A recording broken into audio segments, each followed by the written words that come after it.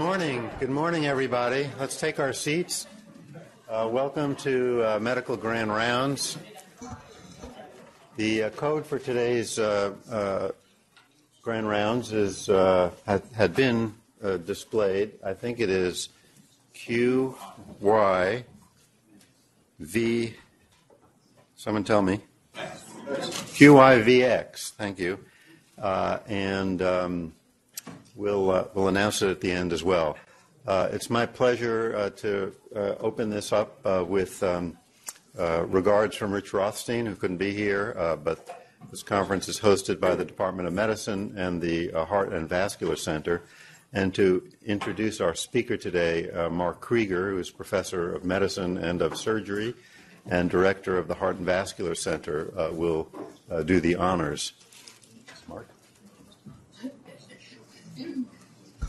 Thank you, Jonathan. Good morning, everyone. I am absolutely delighted to introduce today's speaker, Dr. Robert Bonow. Bob is a longtime friend of mine and a real pillar in the cardiovascular community. He is currently the Goldberg Distinguished Professor of Cardiology at Northwestern University's Feinberg School of Medicine, and he serves there as the Vice Chairman of the Department of Medicine.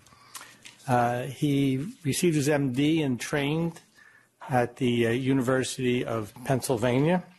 He then went on to begin a very distinguished investigative career in the cardiology branch at the National Heart, Lung, and Blood Institute, where he was there for about 16 years, and then went from there to lead what has become one of the most prominent cardiovascular programs in the country, at Northwestern University.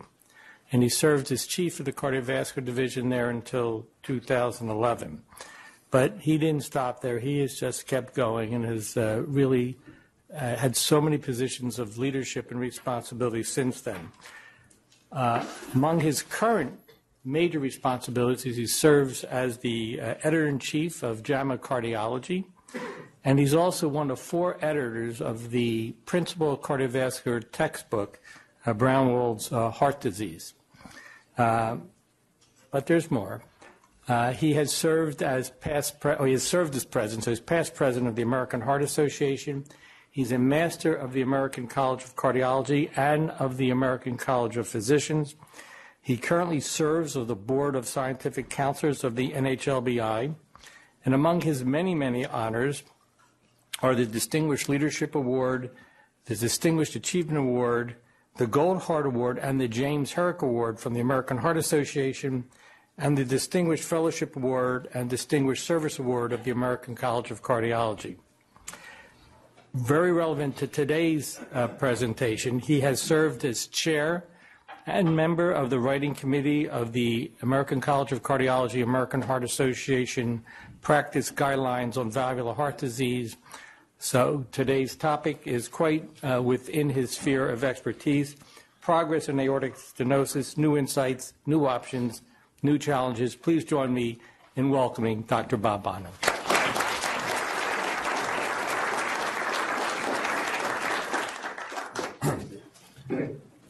Thanks very much, Dr. Krieger, and it's a delight to be here.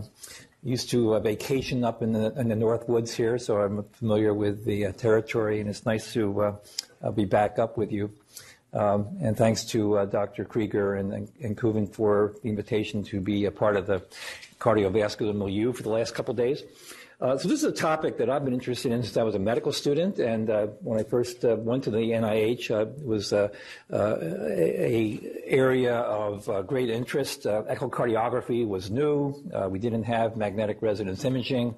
We still had good ears for doing auscultation, and allowed us to get into some of the dynamics of aortic stenosis back then. But this field, which was relatively quiescent for decades, interesting academic discussion, has now become very active and exciting. We now actually have clinical trials, as you know, as well as new imaging methods and other ways to evaluate who are the patients and how do we manage them. And as you'll see, we have a lot of patients to discuss. And I'm sure everybody in the room is seeing these patients. in various walks of life, and it leads to good discussions. So I have no relationship to disclose. So let's start with a patient. He's a real patient of mine. He's a retired economics professor from Michigan State who now has a farm in downstate Illinois. He's very active. He's got a tractor that he loves to hop on and off of. He chops wood. He shovels snow. He feels good. He's has diminished carotid pulses, has a 3/6 late peaking outflow murmur, and his ECG shows LVH. So hopefully we already made the diagnosis. And the next step, when we ask the medical residents what would we do next, of course, they want to get an echocardiogram. It's a patient with a murmur. It's kind of a knee-jerk reaction. We don't need the echo to make the diagnosis. We do need the echo to figure out what we're going to do next. And so here's his echocardiogram. For those of you who do not do this for a living, let's identify the anatomy. Left ventricle, left atrium, aorta. And so by definition, that's the aortic valve. It's very calcified. And we put a little Doppler crystal across that valve. We're going to measure the velocity across that valve. It's like putting a nozzle on a hose. The tightness of the nozzle is going to be determined by what's the velocity of flow across the valve. And so the velocity is 4.6. So immediately the cardiologists who are here recognize that this is very high, because usually there's no uptake in velocity across that valve, which should open freely when normal. And from that, we can calculate the mean gradient and the aortic valve area. And so this fits the criteria. All three of those identify this patient as having severe aortic stenosis, because those are the criteria. It's a velocity greater than 4, a mean gradient greater than 40 millimeters of mercury, aortic valve area less than 1. Okay, that was easy. The next step is not so easy. What do we recommend now that we have defined this not only as being a diagnosis of aortic stenosis, but now this patient has severe aortic stenosis? He feels fine. He's not interested in surgery. So we have three options here. One option is to do watchful waiting. A term I hate is actually active surveillance. If we're not going to be intervening on this patient, we're going to watch this patient very, very carefully. Have important discussions with the patient about the kind of symptoms this patient could look out for. This patient of mine gets my cell phone number too, and he's supposed to call me if any of those symptoms occur. We could get more data. We could do a stress test. We could measure a BNP. Could we just replace the valve now? None of these questions have a wrong answer. These are all possible options. Nothing wrong here. It all depends on what we're going to do with the next step. We'll come back to him. Okay. So what do we know about aortic stenosis? For you and me living in this country, we have usually two etiologies. The third etiology, of course, would be rheumatic. And so in many places of the world, that's the leading cause of aortic stenosis. And in Chicago, we have an immigrant population, so we still see patients with rheumatic disease. And you may also, because this occurs also in rural areas of this country as well. But for most of us, it's either the patient with the congenital aortic stenosis. Up to 2% of the population has bicuspid valves, so somebody in this room has got a bicuspid valve, maybe more than one. And so the other etiology, of course, is a anatomically normal valve, which becomes calcified and stenotic over the course of the function of aging. Now, we think of the valve on the left, the bicuspid valve, as being a disease of a young age. And so, the 25-year-old with aortic stenosis probably has a bicuspid valve. But this is not a disease only of old age, of young age. This also occurs in older individuals, too. Bill Roberts, a pathologist now in Texas, who is a colleague of mine at the NIH, did a study of patients having surgery for aortic stenosis, where he gets every valve coming out of the surgical amphitheater. And he found that over the age of 60, half of the men have bicuspid valves. Over the age of 80, 1/3 of the men have bicuspid valves. We replaced a valve in a 92-year-old woman that was bicuspid. So obviously it's a disease that plays out various ways in different stages of life, and it's not uncommon to have older individuals still be living with bicuspid valves and coming to attention. This has important implications when we talk about TAVR, when we are talking about a transcatheter approach. because many of these valves are not designed to fully expand when you put in a prosthetic valve with a catheter-based approach. So that's one reason why making that distinction is important. The other reason to identify the patients on the left who have bicuspid valves is the associated aortopathy that occurs. So we're not just talking about evaluating the valve and the ventricle, but what could be going on with the aorta, because patients with bicuspid valves have a high prevalence of having aortic dilatations and aneurysms. This has got some interesting science to it. When I was growing up in medicine, we were taught that the reason the aorta dilates is because that bicuspid valve creates a high-velocity jet which impinges on the aortic wall, and you could develop post-stenotic dilatation.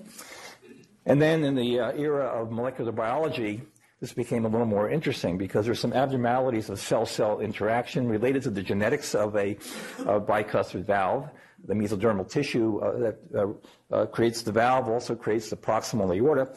And so it's been demonstrated that there are abnormalities in the interstitium, somewhat analogous to Marfan syndrome, but not nearly as lethal. There's increased degeneration of elastin and collagen-rich matrix, increased expression of metalloproteinases, and decreased expression of the tissue inhibitors metalloproteinases, increased smooth muscle cell apoptosis, and importantly, excessive TGF-beta signaling. So that's been demonstrated. So this shifted from being a process we thought of as being a mechanical effect more to a more physiologic effect related to cellular abnormalities.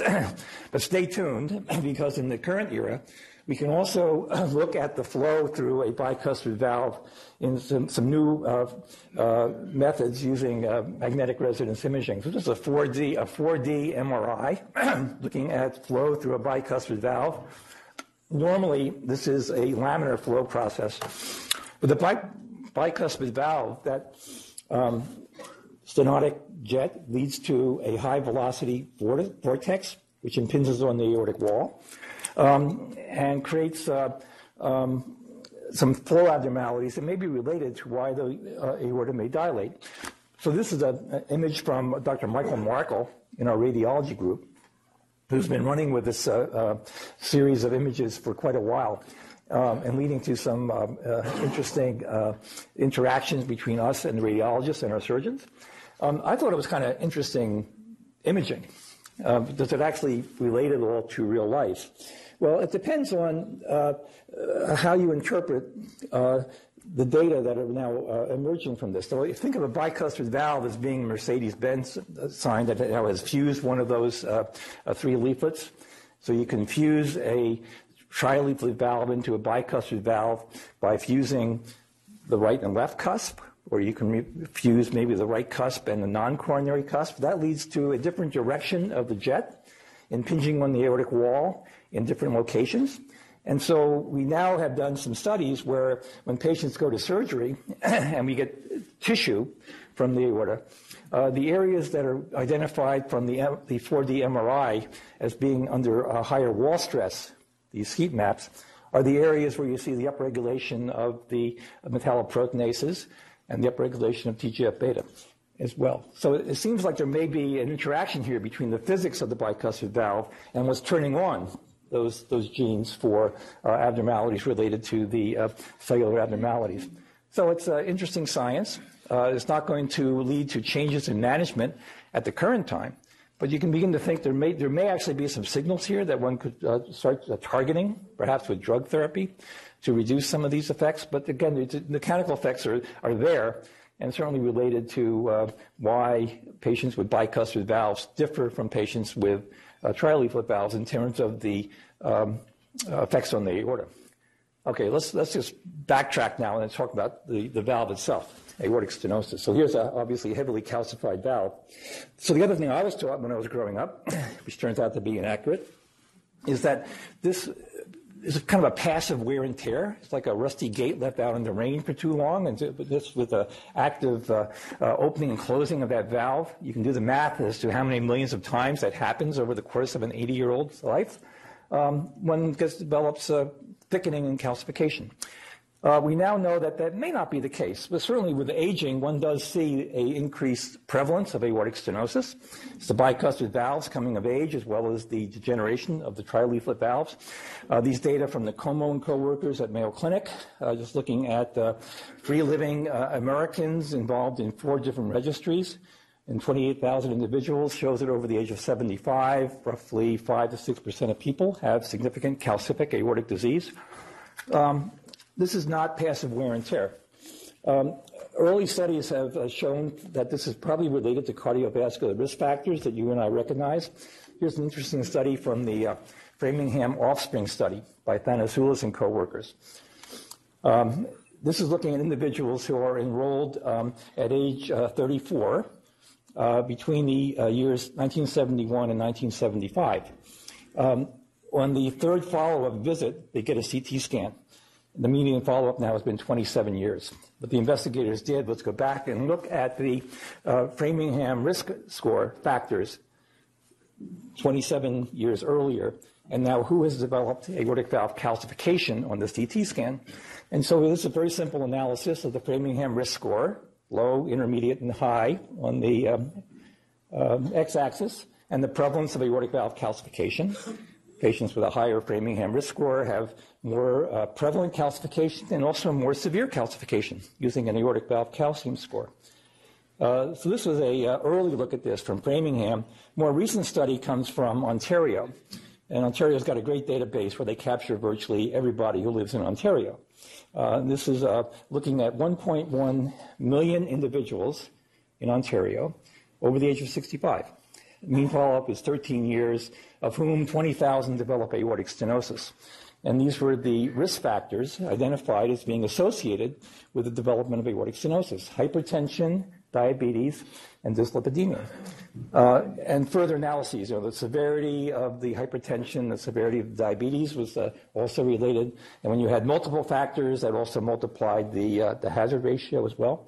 And so there's a signal here that this is somehow related to these cardiovascular risk factors, leading to the suggestion that this may not be such a passive process at all.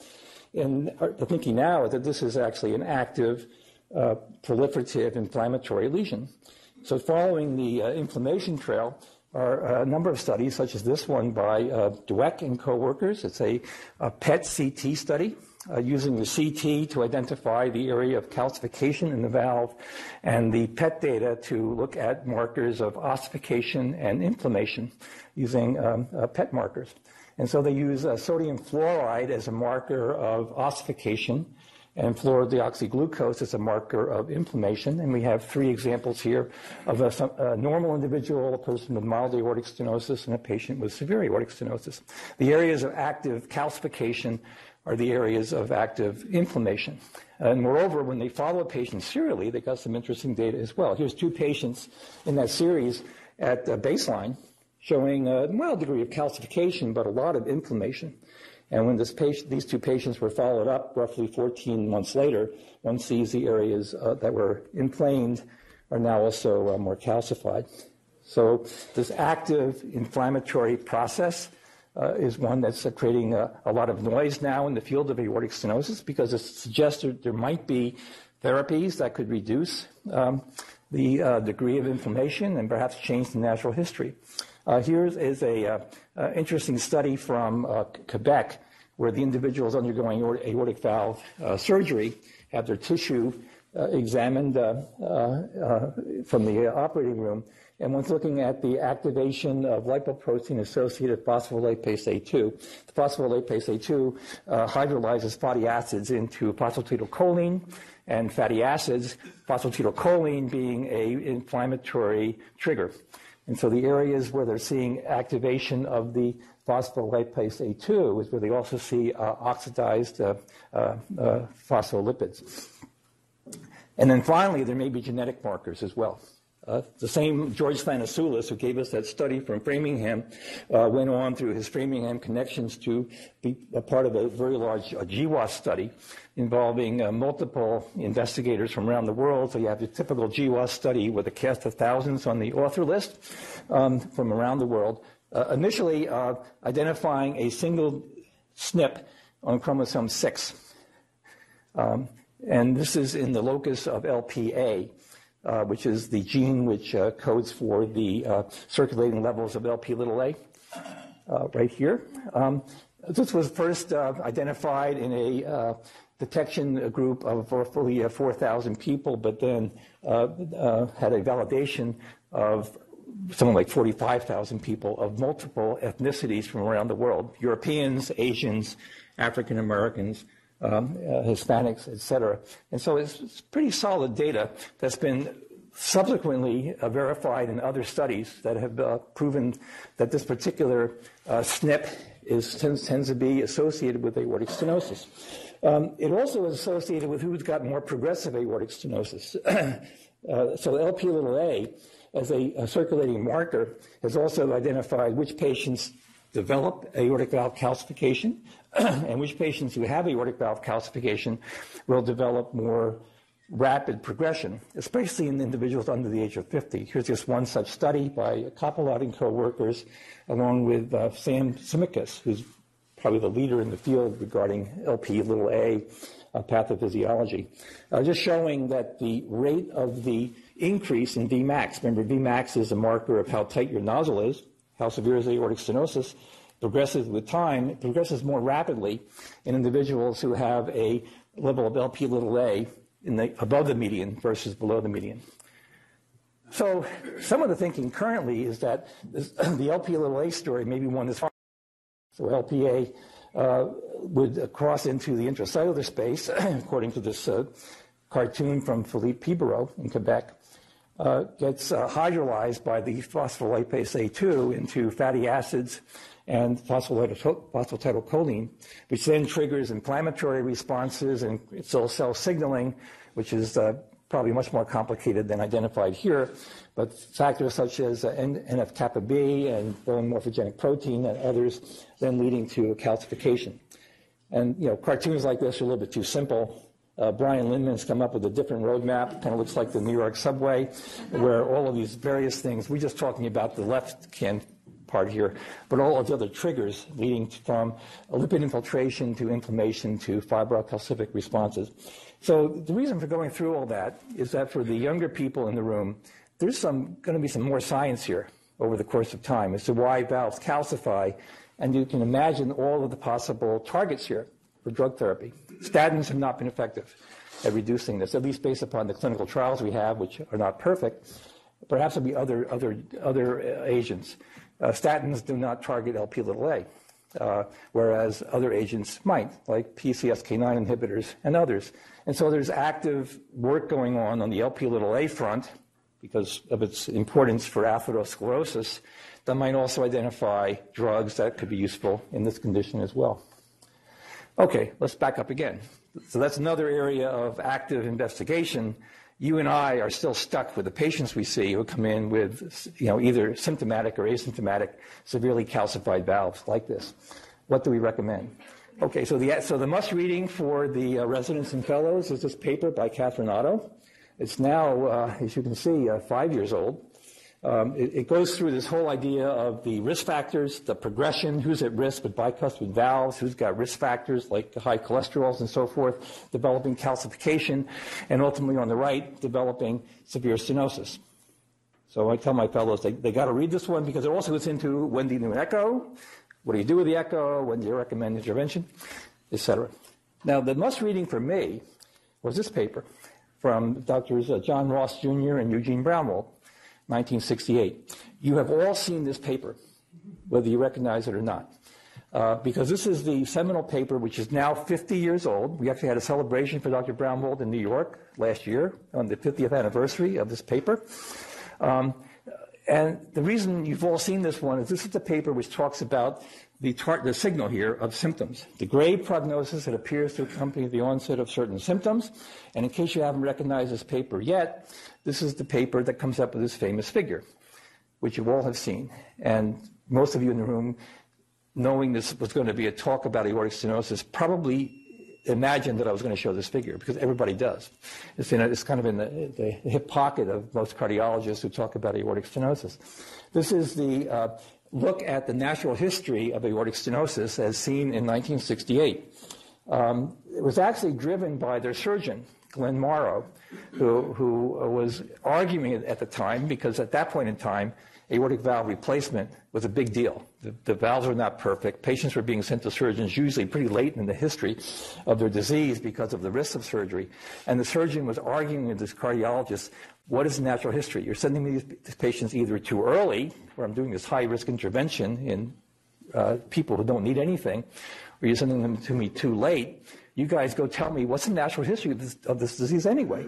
So you get the impression that Ross and Brownwald then pulled out an envelope and drew this picture on the back of their envelope. I mean, there's no data here. There's no patients. And so, Dr. Krieger, how many patients are in this paper? Do you know? Sorry, I don't want to embarrass you.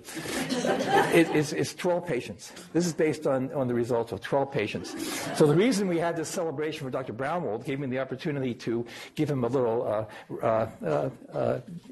hit in the ribs saying, well, Dr. Brownwald, you went on to develop these TIMI trials with 30,000, 40,000 patients. And I don't think any of your TIMI trials are going to have a figure like this, which has a longevity and the durability of this one. This one stood the test of time for 50 years. Now, of course, in the curve, this curve shifts to our right. And what this is saying is that there's a latent period of increasing calcification and thickening and stenosis during which the ventricle accommodates. But once patients develop symptoms, whether it's age 50, as they depicted back in 68, or age 75 or 80, which is what you and I experience now, once symptoms occur, it's a tipping point. And over the course of the next 2 to 3 years, roughly 50% of the patients will die. Okay, well, the other interesting thing about this figure, which is based on very little data, but astute observations, is that it's actually accurate, because since then, we've got data in real patients over the course of the next 40 to 50 years. Here's a paper 40 years later by Bach and co-workers at the University of Michigan. Symptomatic patients, not having surgery. This is pre-TAVR era. This is published in 2008, which is when the partner trial began. So we didn't have a non-surgical option. So these patients with symptoms, not having surgery, have a 50% mortality over the course of 3 years, precisely as predicted by Ross and Brownwald on the back of their envelope. And so it turns out that this has been accurate. So that makes it very easy for a guidelines committee. And as Dr. Krieger mentioned, I'm one of the co-conspirators on these guidelines because these are based on consensus opinion, primarily in the absence of clinical trials. So it's very easy to make a guidelines recommendation. You have a symptomatic patient, severe aortic stenosis, the patient should have surgery. It's not a class 1A. We don't have randomized trials, and I doubt that we ever will, because we're going to replace the valve now either with a surgeon or a catheter. And so that's easy. And so when we write a guideline, it's simple to make it a class 1. When the residents take your board exam, that's the easy one. Check the box to replace the valve and move on to the next more difficult question. But for you and me in real life, this is not easy at all. Are these patients having symptoms that are cardiac? So if your patients are like mine, that are getting older and deconditioned and overweight and not exercising, they're a little short of breath, is that their aortic stenosis or is that their lifestyle? So I would have no trouble if I'm following a patient with severe aortic stenosis who comes in for the routine reevaluation and the patient now mentions that he or she is getting a little short of breath. I wouldn't play around with that. Patient's got severe aortic stenosis, I would replace the valve. But in real life, what happens is you have a patient with mild aortic stenosis, is a little short of breath. And 3 years later, it's moderate aortic stenosis, and the patient's a little short of breath. And 4 years later, it's severe aortic stenosis, and the patient's still a little short of breath. Are we able to tease out what may have changed in this patient's symptom story? It's not easy at all. This is really kind of messy stuff when we're dealing with symptoms with a disease like this. What's a symptom? And when we know when someone is actually developing a cardiac symptom. So this is not so simple. And what's even more difficult are the asymptomatic patients. So let's just talk about the challenges now for where we're going with aortic stenosis. We'll talk first about the asymptomatic patient. Then we'll talk about low flow, low gradient. And we'll talk about the indications for TAVR, which have changed the playing field completely. So the asymptomatic patients are kind of the flip side of the last discussion of the symptomatic patient. Is it cardiac or not? how many of our patients are really asymptomatic? Because again, our patients have lifestyle issues and may not be truly asymptomatic. And the ones who are symptomatic stop doing things to reduce their symptoms. And so even the careful history taking that we think we're good at cannot identify all the patients who may actually be developing symptoms. They're not telling us what's going on in terms of the reduction in their lifestyle. So the real question is, are the asymptomatic patients really asymptomatic? Okay, well, what do you do then? Well, we want to make some recommendations. Let's make a recommendation that the patient's really asymptomatic. Let's prove it. Let's put the patient on a treadmill and see whether we can elicit symptoms or not. So the guidelines have a set of indications for recommending surgery, or now maybe TAVR, if we do an exercise test and we can bring out the symptoms in a patient that we're missing on the careful history. So developing symptoms on a treadmill now has identified this patient as really being symptomatic, not asymptomatic. That's a class 1 indication. An abnormal blood pressure response is a 2A recommendation. Okay, are you comfortable with that? I'm not. It's easy to say this. It's very difficult to implement this. I do recommend stress tests. It's really helpful for the doctor to be in the room watching the patient and trying to tease out what you've just heard from the history taking to how the patient actually looks on a treadmill. That's what I did with that 84-year-old, by the way. We'll come back to him in a second. But the reason I have trouble with this is as follows. How are symptoms determined on a treadmill? Well, everyone has symptoms on a treadmill. Sooner or later, we're talking about 1 minute of exercise or 15 minutes of exercise. Everybody has a symptom on a treadmill. If you're watching the NCAA March Madness, those guys are short of breath after 40 minutes of NCAA ball. I mean, is that a cardiac symptom? Are the symptoms cardiac in origin? And what level of exercise? If you go into the papers from which this seemingly straightforward recommendation comes, that varies all over the map when you look at the individual data out there. Okay, so symptoms are fuzzy. Why is hypotension a 2A? That's something you can measure. That's an objective measurement. That should be the class 1 indication, right? Well, yeah, except that's not how it's defined. Hypotension in this setting is not defined as a fall in blood pressure, which obviously is not normal, but less than a 20 millimeter of mercury increase in blood pressure. So hopefully, if you're cynical like I am, say, okay, where did that come from? It's because that's what the data are. It's messy data. And so is 15 millimeters of mercury different than 25 millimeters of mercury? And how well can you actually measure that accurately in somebody who's actively exercising? That's why it's kind of a 2A. The Gestalt is trying to identify who may have a little more going on under the surface of someone who claims to be asymptomatic, but this is, again, not perfect. So let's assume we have somebody who's really asymptomatic. We'll go back to this 84-year-old individual we talked about. What do we recommend? We could do the watchful waiting. We could get more data. Maybe that stress test. Would it be wrong to replace the aortic valve now? Well, for those of you in the room of my generation, you've seen a switch now as to what watchful waiting really means. Because now the answer is, let's wait, because the next 4 to 5 years, this patient will develop symptoms. And now the patient becomes a candidate for TAVR. Because this patient right now is asymptomatic, which means he's not a candidate for TAVR. If we want to replace a valve, it's going to be surgery. Because Medicare is not going to pay for an asymptomatic patient. So let's just wait till he has symptoms, and then it becomes a candidate. You and I now also have a fourth option, because we finally have a clinical trial that many of us have been trying to do for years, where we can enroll him in a clinical trial of asymptomatic individuals with severe aortic stenosis. It's called the early TAVR trial, randomized to TAVR now versus TAVR later. And we'll finally get some data regarding whether an early intervention, which can be done less invasively now, will lead to better outcomes in terms of not only lifespan but lifestyle over time. So stay tuned. Megan, are you guys enrolled? Yeah. So you're actively enrolled in that, and so are we. It's kind of finally exciting. We tried to do this a couple of years ago with the NIH using surgical AVR, and got turned away. But now we can actually do this with TAVR. Okay, so why did I say that this patient's likely to develop symptoms over the course of the next 4 to 5 years?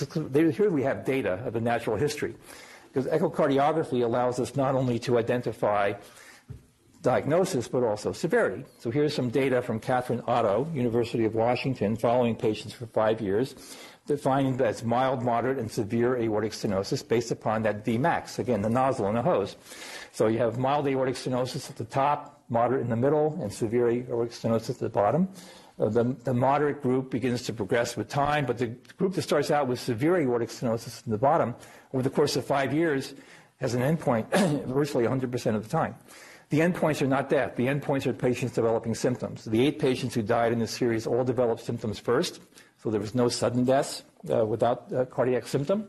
That's an important point that I'll come back to because we're all worried about patients dying suddenly. It's a very low risk, actually, if we're catching the patients when they develop symptoms on time. So when I showed this, I talked to Dr. Krieger earlier today. I gave this talk at the Brigham a couple of years ago. And if you give a talk at the Brigham, you're in this wood-paneled room. You're at a lectern like this. On the left-hand wall is a portrait of Dr. Brownwald. And sitting in the front row is Dr. Brownwald. And so I showed this figure to him and the group. And he interrupted me. And, of course, when it's Dr. Brownwald, you let him interrupt you. And he said, now, wait a minute, Dr. Bonow. Suppose you submitted 2 patients to the study for Dr. Otto. One has a Vmax of 2.5, and one has a Vmax of 4.5. Are you going to follow those patients equally carefully? And so that's the problem. The patients in the lower curve are being watched like a hawk. And so if those 2 people develop symptoms, get short of breath next month, we're not going to replace the valve in the person who does not have aortic stenosis. We're going to replace the valve in the patient who's got severe aortic stenosis. So there's a post-test referral bias built into here. That's the problem we have. It's not a randomized trial. But these data in patients with severe aortic stenosis are paralleled by data from Rosenheck and co-workers in Vienna, Pellica and co-workers at the Mayo Clinic, Stewart and co-workers in the United Kingdom, and most recently Lancelotti and co-workers, a multi-center study in Europe and Canada. So not every patient who's got a Vmax greater than 4 comes to surgery in 5 years, but the majority do. That's why it would not be wrong to be having the discussion with my patient now about replacing the valve now. It's inevitable that person's going to have come to a need for aortic valve replacement over the course of the next 5 years. The Rosenheck data were important for a couple reasons. They showed that aortic valve calcification, the severity of calcification, which you and I can now measure with a CT scan objectively, is a marker of who's going to progress more rapidly. And the Rosenheck group also came back to us a couple years later, subdividing the patients with a Vmax greater than 4 into 3 groups of severe, more severe, most severe aortic stenosis. When the Vmax is greater than 5 meters per second, that's already crossed my threshold to recommend valve replacement because the likelihood of needing surgery within 3 years is so high that it's kind of inevitable. So people look at this and say, well, wait a minute, there's also some deaths in that series. There were 96 events. Most of it were surgical indications, but there were 6 cardiac deaths while we were waiting. Notice only 1 sudden cardiac death. So there were 5 other patients who died, all had symptoms first. We're just not being operated upon quickly enough. And the comeback to saying perhaps we should have recommended surgery earlier is the fact that if you do surgery, in 79% of those patients, there were 6 deaths in the 3 months postoperatively. So you didn't save any lives by early operation. Early operation might be recommended because it's so inevitable. But these are surgical data. Maybe TAVR would give you a different outcome. So let's just focus on this issue of whether patients die and we lose them because we have not recommended an early intervention. There's a number of studies which are mostly single-center, retrospective looks at things which are problematic. The one paper I'll show, just because I don't have time to get into all of them, is probably the best one we've got, which is a prospective multi-center registry in Japan, where patients with severe aortic stenosis are either followed medically, shown here, 74% survival at 5 years, or they undergo an immediate operation, where the outcome is better, 85% survival at 5 years. Okay, well, my fellows pick this up and they say, well, we've got data now that early intervention leads to a better outcome. And I say, well, careful. Maybe the patients who didn't get surgery in orange were higher risk, and that's why they didn't go to surgery. Older, kidney failure, it was appropriate not to recommend surgery. And so the investigators did the appropriate thing. They did a propensity match to try to match the comorbidities. And so these are the propensity match data, which is why you have an equal number of patients in both groups. So they've adjusted for the comorbidities as best one can with a propensity match, which is also not necessarily enough to adjust away all the comorbidities, but it was done. And then I tell my fellows, read the fine print a little bit more about how these patients were followed. 31% of the patients who were treated medically developed symptoms but never had an AVR. These are high-risk patients who should have had surgery. That contributed to 17 deaths in that curve. So this is why we need this prospective randomized trial called the early TAVR trial, because the data we've got regarding outcome with medical versus surgical intervention is just not perfect. But now we can do this with TAVR. We'll have a prospective trial, which will help us a lot. So in the meantime, we have to deal with what data we got. We have a 2A indication for very severe aortic stenosis with Bmax greater than 5, where the likelihood of needing surgery in 3 years is so high. Or how about rapid progression and low surgical risk? We also use that. It's a 2B indication. Now, low surgical risk is interesting. It means the patient is a low surgical risk, and it means that your surgical team is a low surgical risk. Luckily, you live in that environment. Your surgeons can deliver probably a less than 1% operative mortality in a patient like this, as can I. But that's not true nationwide. So we want to choose our surgeons wisely if we're talking about intervening in an asymptomatic individual until we have likelihood of doing this with TAVR. Okay, so the guidelines are lowering the threshold for surgery in asymptomatic patients based upon severity of AS, severity of calcification, LV function, exercise responses. How about BNP as a biomarker? There's some data with BNP. The best study comes from Clavel and co-workers, where she and her co-workers did the obvious analysis, and that is BNP varies as a function of age and sex. So let's adjust the patient's data for the upper limit of normal for age and sex. You come up with a ratio of the patient's BNP divided by the upper limit for age and sex, and when it's less than 1, the outcome is much better than when it's 2 to 3. And so that's one way of doing this. But this is also a work in progress because BNP also varies depending upon BMI and also varies according to ethnicity. It's lower in African Americans. So we need a little more data before this becomes mainstream. And stay tuned for the other biomarkers du jour, which are developing regarding fibrosis, inflammation, wall stress, et cetera. And there's also imaging biomarkers. MRI is very good at identifying interstitial fibrosis as a marker of which patients are progressing. Patients with more interstitial fibrosis have higher troponin leaks as well. And so there'll be more information coming down the pike maybe to help us identify who these patients are. In the meantime, we don't want to miss the fact that once patients have symptoms, we don't want to play around with that. So we don't want to miss that. We need to keep emphasizing the class 1 indications for operating on symptomatic patients. Okay, I'm going to now segue into something that cardiologists dread, and therefore I'm not going to spend much time on this because this is something for you to discuss with your cardiologist primarily. But not every patient comes in as a patient I discussed who's got this high gradient from that tight nozzle. You may have what's called low flow, low gradient aortic stenosis, which is a bugaboo for about 1/3 of the patients we now see. That can come in 2 varieties. One would be a patient who's got left ventricular dysfunction. The afterload excess of that aortic stenosis has now depressed the ejection fraction. We now have a low flow state because of the LV dysfunction. This low flow, low gradient LV dysfunction. This one makes sense conceptually. This is where the echo lab will do a dobutamine echo to augment the flow across the valve and therefore get a more accurate handle on how severe the aortic stenosis is. These are difficult patients. They're sick. Their management is not easy, but at least the pathophysiology makes sense conceptually.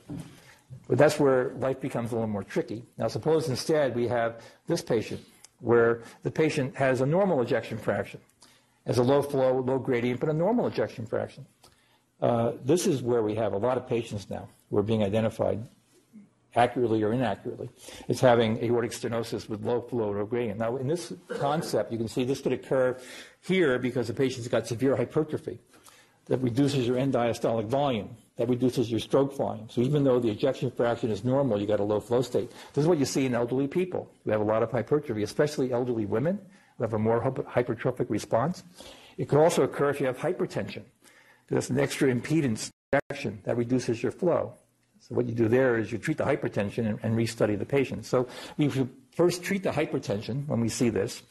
we should probably confirm our suspicion that this is actually aortic stenosis, not only by echo, but also a cardiac catheterization. But even when you do that, you find that about 1/3 of patients with normal ejection fractions and aortic stenosis have a low flow state. So this is where we need to look for other markers, calcification, maybe some of those biomarkers in advanced imaging. What it really requires is for you and me to be a good doctor. Does this patient look and feel like it could be aortic stenosis? Scenario used to be missed and underdiagnosed, and now because of all of the literature that's coming out in the cardiovascular realm, I think we're tending to overdiagnose this. You need to be good doctors. Many of these patients actually have amyloidosis. They don't have aortic stenosis at all. They've got a thickened myocardium, they've got a low flow state, and it's not aortic stenosis at all. It's amyloid. About 22% of the men with this condition actually have amyloid. So stay tuned. So this is where the guidelines really do a cop-out. They say, okay, let's consider aortic valve replacement only if clinical, anatomic, and hemodynamic data supports severe aortic stenosis. Well, that's great, because I'm not sure that tells you how to do that. We just need more information about these patients.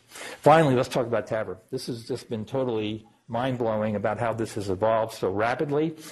These are national data from the STS published in January by D'Agostino and co-workers. It's the latest STS update. You can see TAVR now in 2017 has eclipsed surgical AVR with time. And in my center, that happened back around 2016. We're doing more TAVRs than surgical AVR. But it's interesting. Look what's happened to the surgical volume. It actually hasn't dropped much. It's plateaued. So what TAVR has done is taken the cream off the top of all those patients who were not getting surgery previously because of high risk. So we have TAVR now for these high-risk individuals, prohibitive surgical risk, high surgical risk. But most of the patients we treat with surgery are not high risk. That's why the surgical volumes have not changed very much. But that's now going to change very rapidly. So what the guidelines have at the current time, updated in 2017, would be if you have prohibitive surgical risk, we should do a TAVR. We have a clinical trial showing that. If patients are high surgical risk, we have 2 trials showing non-inferiority. So the patient could have a TAVR or a SAVR, and therefore most of these patients have TAVR as opposed to surgical AVR. The intermediate risk patients, when the guidelines were done, we had 1 clinical trial which said maybe a 2A for TAVR compared to surgery, but 1 month after the guidelines were published, the second clinical trial popped up, which now we had 2 clinical trials. So perhaps in the future, this would be a class 1 indication for TAVR as an alternative to surgery. That's where we are right now. But now what's happened is this whole issue of low surgical risk. Right now, the guidelines say these patients should have surgery. So low risk for surgery, we have no data with TAVR up until 2 weeks ago. And so what should we recommend? So this is where the hot button item has just happened, because if you've been following New England Journal, you notice that there were 2 trials presented just 2 weeks ago. The first one is the data with the SAPIEN valve, the balloon expandable valve by the PARTNER group. This is the PARTNER 3 trial. 73 years old, mean STS score of 1.9, low degree of comorbidities. These are the patients I see, where we're talking about when to do something, when not to do something, and if we do something, it's surgery. Well, this is going to be totally mind-blowing for the effect it's going to have on the treatment of patients with aortic stenosis, because it showed in this analysis of death, stroke, or rehospitalization, a significant reduction in this primary event with TAVR. Careful, it's driven mostly by the rehospitalizations, not by the death and the strokes. So the surgery arm was quite good. These were terrific surgeons in this trial. These were indeed low-risk patients. 12 months later, there was a 1% mortality with 2.5 with surgery. Slightly lower with TAVR, but not significant. So it's really hard to drive a mortality trial in these low-risk patients. That's why it's a composite score. And the other important thing is the quality of life was significantly better in the patients who got the TAVR, not only early, but also late over the course of the next 12 months. This was followed back-to-back by the other trial with the other device by the core valve group, looking at the Evolute valve, showing very, very similar results. So without going into the details, the remarkable thing is we had 2 trials back-to-back with identical patients and identical results. It's remarkable how consistent these are. There's the age, the STS score, that's the risk score, with comorbidities, prior MI, peripheral disease, and diabetes. You can see how consistent it is both in PARTNER 3 and the Evolute trial. Different devices, but really very similar patients. Very similar degree of aortic stenosis, the aortic valve area, the mean gradient, and the left ventricular ejection fraction. Very, very comparable. And here are the outcomes. Mortality, again, very, very low. Stroke, actually significantly lower with TAVR. We used to be concerned that TAVR would create more strokes. That's not the case. Much less atrial fibrillation. And not a whole lot of new pacemakers with the sapien valve, but significantly higher pacemakers with the core valve. That's a bulkier device which tends to disrupt the conduction tissue in the septum a little more. That's something that's got to be factored into whether we're going to be putting in a lot of devices in lower risk people, younger ages, where pacemakers become a big issue. That's going to be worthy of further discussion. But that means that this recommendation that surgery for the left bar here is the class 1 indication. It's probably got to change. So the guidelines committee is revving up to try to assimilate these data and come up with how to now factor TAVR into the low-risk patients. But stay tuned. TAVR opens up some other interesting opportunities. As mentioned, we have 2 trials here. We actually have a trial looking at patients who have a primary cardiomyopathy. They have a LV dysfunction based upon a dilated cardiomyopathy who happen to have moderate aortic stenosis. And maybe that degree of afterload is just too much for that sick ventricle. So there's a clinical trial in patients with primary LV dysfunction and moderate aortic stenosis of TAVR. Now, if that's positive, that's going to really change things, because then you don't have to worry about this low gradient stuff. Just put a TAVR in everybody, whether it's primary or secondary. And then finally, we have the early TAVR trial. So this is where the field is going, and it's going very, very rapidly. It makes it very difficult to keep up with all of this. Keep in mind, though, that the endpoints are important. When you're dealing with high-risk patients, we have a hard endpoint of mortality. Mortality when you've got high surgical risk. When you start dealing with lower-risk patients, it gets messier. Then you start dealing with composite endpoints, mortality and stroke. For these low-risk trials, it was mortality, stroke, and hospitalization. Most of the endpoints being driven by hospitalization. The LV dysfunction is actually a heart failure trial. There you're going to talk about mortality, stroke, hospitalization, quality of life, renal function, all kinds of things. And that's also true for the TAVR trial. So these trials are going to be a little bit less easy to interpret and therefore more open for conjecture as well. So where's TAVR going in 2019? I think your group, which is really sitting on top of this field, could easily come up with your wish list. I think this, first of all, has been totally transformative. In the last 10 years, the way it's just kind of opened up the box completely is how we manage our patients, what our patients read about, and what we talk about. Surgical AVR has been the standard with proven durability and safety for most patients. Is surgical AVR still the standard? If you look at the durability issue, there's an issue about whether these crimped valves, which are expanded in the aortic annulus, that crimping and re-expanding, is that damaging the tissue in some way so the valve is less durable? There's no evidence for that. And then if you actually look and see what the surgical data are for a surgically replaced bioprosthetic valve, we don't have a lot of data there either. The good news is these low-risk trials are going to follow patients for 10 years in a randomized fashion. So we'll finally have good surgical data as well as durability data from the TAVR. But I'm not sure SAVR is still the standard anymore. TAVR provides treatment options for patients who previously had none. They were too high risk for surgery, and they had short-term outcomes that were very poor. TAVR is an alternative to SAVR, surgical AVR, in patients at higher intermediate risk. It's now evolving into low risk. Stay tuned. That's going to change. Waiting for FDA and CMS to start changing their rules about who's approved and who gets reimbursed. That's going to change very rapidly. That's going to start having interesting discussions then. Surgeons will not be out of business. So still have patients with bicuspid valves, with aortic aneurysms, severe coronary disease as well. And this still should be a team sport. That's the other point. The multidisciplinary team is what's driven this and its success so far. We don't want to lose that. It's got to be a team-based effort between the interventional and imaging cardiologists, surgeons, nurses, social workers, everybody coming together and determining what we think is the best option for the patient, and then involving, of course, the patient himself or herself, because all patients want this. That's actually what's driving a lot of this, the patient's desire to have this done. I don't blame them. But that also creates the most difficult part of this, is when do you say no? When do you say no? Okay, you got a 45-year-old person who needs aortic valve replacement. Do we recommend TAVR for that person? You've got the 95-year-old individual who's got multiple cardiovascular risk factors, where replacing the valve is not going to lead to any improvement in quality of life or quantity of life because of all the comorbidities.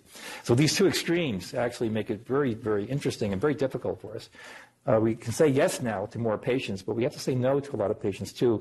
And that's probably one of the most difficult things we do, because the patients and their families are demanding something. And sometimes there's no good solution, at least not with TAVR. And so I'm going to harken back to another paper. This is now 60 years old. I think few in the room read this paper too, growing up. Paul Wood, preeminent cardiologist in London in the 1950s, wrote this in 1958. It's a wonderful treatise. If you know Paul Wood's writings, he's got a wonderful way with words, British cardiologist. So he points out that aortic stenosis is a simple mechanical fault which, if severe enough, imposes a heavy burden on the left ventricle and sooner or later overcomes it. Wow, that kind of sums it up pretty well. Except that the difference now, this is no longer simple. This is complicated stuff. You know, how do we diagnose the patients? How do we have our discussions with patients? What are our treatment options? And, you know, how do we hold the flow in terms of the enthusiasm for TAVR? So this is a slide I show for my cardiology fellows. It's two ways of capturing sound waves. It's the next method on the left, and it's the echo transducer on the right. They're both capturing sound. My fellows are great on the right. They run circles around me with all the new advances in technology and echocardiography. I'm much better on the left, and it's not because I have better ears. It's because I've been doing it longer than they have. And the left really doesn't mean stethoscope. It means clinical judgment. So what we need to do is kind of marry the technology and the clinical judgment pieces together. They may not be the same people with two hands here, but therefore the two individuals need to be communicating. And it gets trickier now because there's a third hand involved in the pie, and that's the person holding the TAVR valve. So how do we make this triad, work well? And how do we provide the right options and the right discussions for our patients? It's going to be an interesting ride as this continues to evolve. And for me, it's been quite exciting to see this evolve over the last 40 to 50 years. Thank you very much for your attention.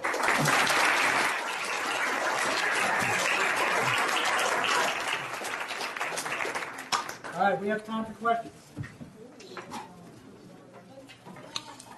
Okay.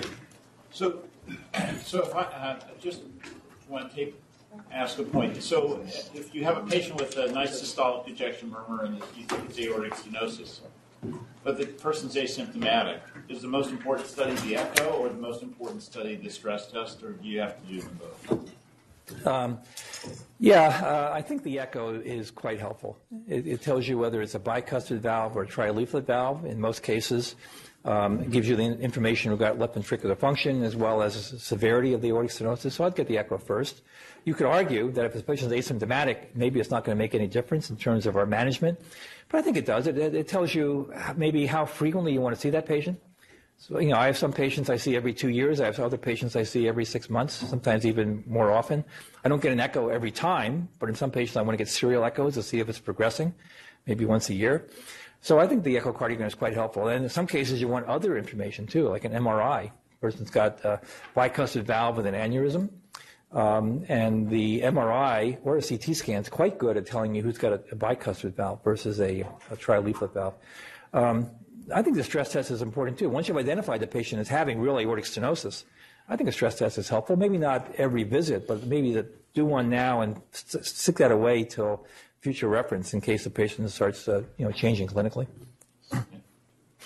Because the concept of watchful waiting in patients who are 85 and 90 might be problematic, do you see any possibility that people are going to be moved towards TAVR earlier on, when they're actually asymptomatic, but again, they have this other disease which is called 85 years old? So this is where we need to stay tuned, because luckily your group is involved in this trial. It's something we've been trying to implement for many, many years, and we now actually have the trial underway. 85-year-old, I don't know. That's a great question. Is any intervention worth doing in an asymptomatic 85-year-old? I don't know. That maybe it depends on how severe the aortic stenosis is and how quickly you think this is going to progress, because we've all seen patients come in who are really very sick, who last year looked pretty good, and maybe if we'd replaced the valve then, they would have had a better outcome. I don't know the answer to the question. it's probably more germane to a 65 and 75-year-old, where replacing the valve in an asymptomatic person may lead to better longevity. 85-year-olds, of course, were more interested in quality of life. I think we just need to see whether this trial, because that trial is going to have quality of life built in. It's hard to make people feel better who already feel good, but do you actually lead to long-term improvement in quality? Well, it won't be probably survival so much as it will be some quality of life indices. I was curious how the presence of regurgitation changes your assessment of what you do in the modern era. Yeah, it changes it a lot. It depends on how much. So we're talking about aortic stenosis and regurgitation, or even aortic regurgitation alone, isolated AR. There's some good data with TAVR. If the patient has severely calcified valve, that aortic regurgitation in and of itself is not an indication why you shouldn't do it. If the patient also has aortic stenosis. I'm not making that. There's not a lot of data on that, but it's usually not patients who've got rip-roaring aortic regurgitation. It's usually more severe aortic stenosis and regurgitation. But if the valve is calcified, amenable to a TAVR approach, TAVR certainly could be done.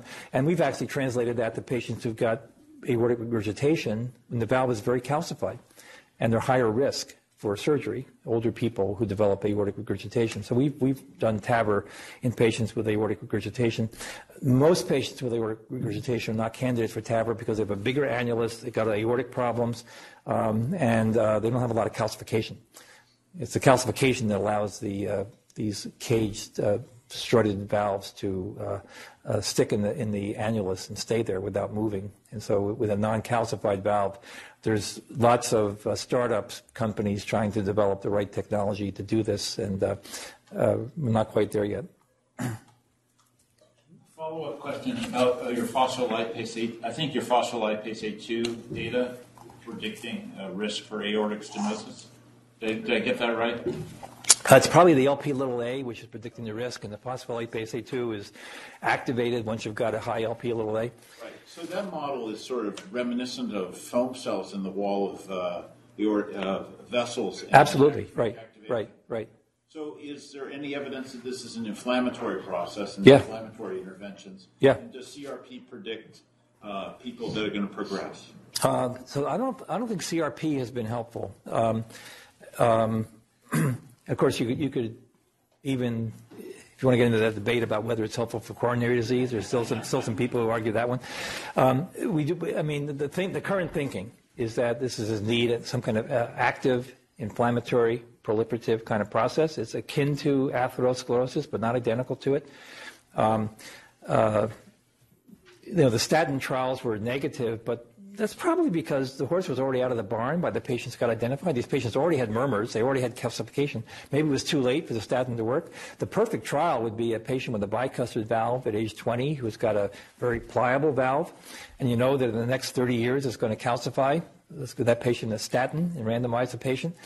But no one's going to do that. We're not going to have a 30-year trial, with a drug that's already generic, which is too bad because that would be the perfect milieu. So statins might actually work if we tried them earlier, but at least in the patients we see, it's probably not going to be effective. Other drugs might be. Maybe, however, once the valve is calcified, there may be a process you can't reverse.